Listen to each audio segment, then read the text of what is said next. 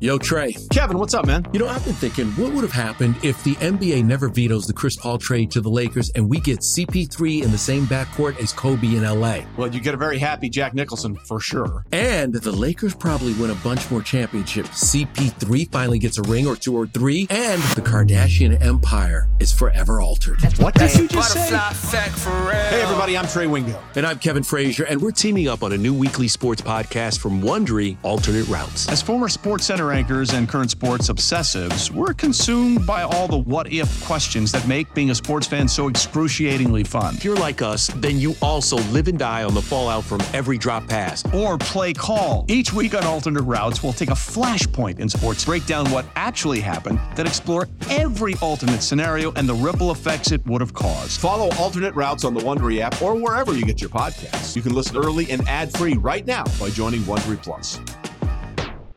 This is the Daily Tip presented by BetMGM. Now, here's Chelsea Messenger and Michael Jenkins. What's going to happen on Monday night, Chelsea? Let's look at the numbers right now. They have not changed overnight. Michigan is laying 4.5 points. Michigan is minus 185 on the money line. Washington is plus 155. Total set at 55.5 at BetMGM.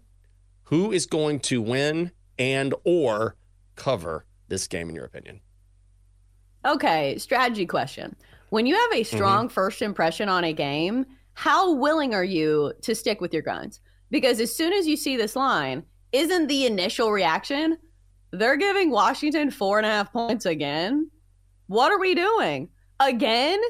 Did you see the line in the last game? They're getting 4.5 points. They won outright. So you were going to give this offense, Michael Penix Jr., these receivers, 4.5 points again, and you think this is a smart idea? That's my first reaction. So as much as I probably need to dive further into the numbers, when you see a game where you have a strong first reaction, do you stick with it? Or do you say, okay, I need to step back for a minute and really analyze this game? I think for a game like this, it's important to delve into the numbers. I like Michigan, and I liked Washington against Texas. So I was not a homer in that contest. I even said on this show I would take Michigan in the points. Washington in the points. Because this is about attacking a particular weakness when it comes to your opponent. When it comes to Washington, I knew the Achilles heel for Texas was that secondary, and Texas did not do a good job of pressuring Michael Penix. And as we've said on this show, if you give Michael Penix Jr. time, he will carve you up because he is an NFL quarterback who has 3 NFL receivers. The difference is Michigan is a completely different animal. Michigan has a more talented secondary. They will put pressure on Michael Penix that we did not see at the Sugar Bowl. Look at Jalen Milroe. Look how good he was after that Texas loss for the remainder of the season. He was unbelievable. And part of the narrative going in was, how does Michigan slow down Jalen Milroe? Well, they did, because they brought pressure from different angles and because they have the talent to do it. I think they have the talent in the secondary to disrupt Washington enough to win this game. And not only that, Chelsea, Texas, even though Texas never led in the Sugar Bowl, which is crazy to think about, Texas could have won that game at the very end, as we saw. They could have won on the final play of the game. Never led in the game, but they were able to stay in it because the Washington defense and the Washington secondary just isn't that good. So what will Michigan do? Michigan will take advantage of the Washington secondary. Michigan will make enough stops on defense, I think, to cover this number. The thing about Michigan is they're just not sexy at all. They're not exciting. They line up and they just bowl you over. When you look at Washington, you say, oh my God, these receivers, Michael Penix, and all of those things are true. When you look at Michigan, what do you see? You see old khaki pants on the sideline. You think, he's a cheater. And then they just run the ball. Blake Corum over the left tackle. J.J. McCarthy making some passes. They blitz you. But it's not necessarily an exciting jump off the page brand of football. And so people tend to lean to the other side. I think Michigan is the best team in the country. I've said that for weeks, and I think they cover this number. Well, the main case against Washington is they had over 400 yards of passing in that game against Texas and nearly lost the game. I think that's your sabotage factor. The fact that Michael Penix Jr. had an amazing game But yet, it came down to the final play. And again, they almost lost the game. So even if Michael Penix Jr. has a good performance here, which this line is kind of suggesting that maybe he doesn't, we're seeing a lower total here at 55.5. I think that's what kind of makes me a little bit nervous. But also, I feel like Michael Penix Jr. is on a different level than Jalen Milroe. I think he's a much better passer. Because isn't that, I'm not going to say it's the knock on Jalen Milroe, but I feel like he is somebody that kind of panics and runs first. Like maybe panic is a little bit too strong of a connotation, but you kind of get what I'm saying. Because I do think there's going to be much more pressure on Michael Penix Jr. in this game.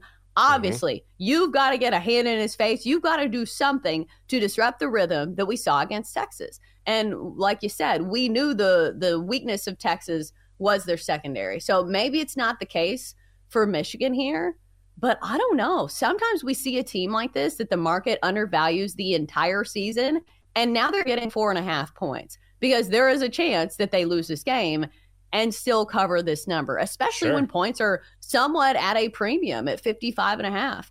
When you saw this total, what was your first instinct? Because I feel like this total is kind of correlated to Michigan and their defense and their run game. If you think Michigan kind of rules the roost here and controls the tempo, feels like an under game.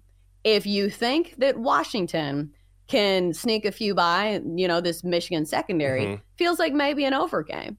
Do you have a feeling? Do you think it is an under game since you like Michigan? Yeah, I do. I think Michigan is better at the line of scrimmage, particularly on the defensive line. I think they're going to get pressure on Michael Penix, and you're absolutely right. Jalen Milroe is not nearly as good of a passer as Michael Penix, but Jalen Milroe also presents a huge problem with his legs. Michael Penix does not. Penix can run, but he's not a running quarterback. So what you want to do with Jalen Milroe is you want to contain him and keep him from getting out of the pocket. With Michael Penix, you want to disrupt his timing. And so Texas was never really able to. Michigan will be able to do that. And here's the thing. Michael Penix is going to get his. Those NFL receivers, Odunze and those guys, they will get theirs. There's no question about it. But all Michigan has to do is get some critical stops because I don't think Washington is going to be able to stop Michigan. And Michigan has the dogs on defense to get a handful of stops. If Texas could get a stop or two, one stop or two, maybe they win that game, and they just couldn't do it. I think Michigan will be able to.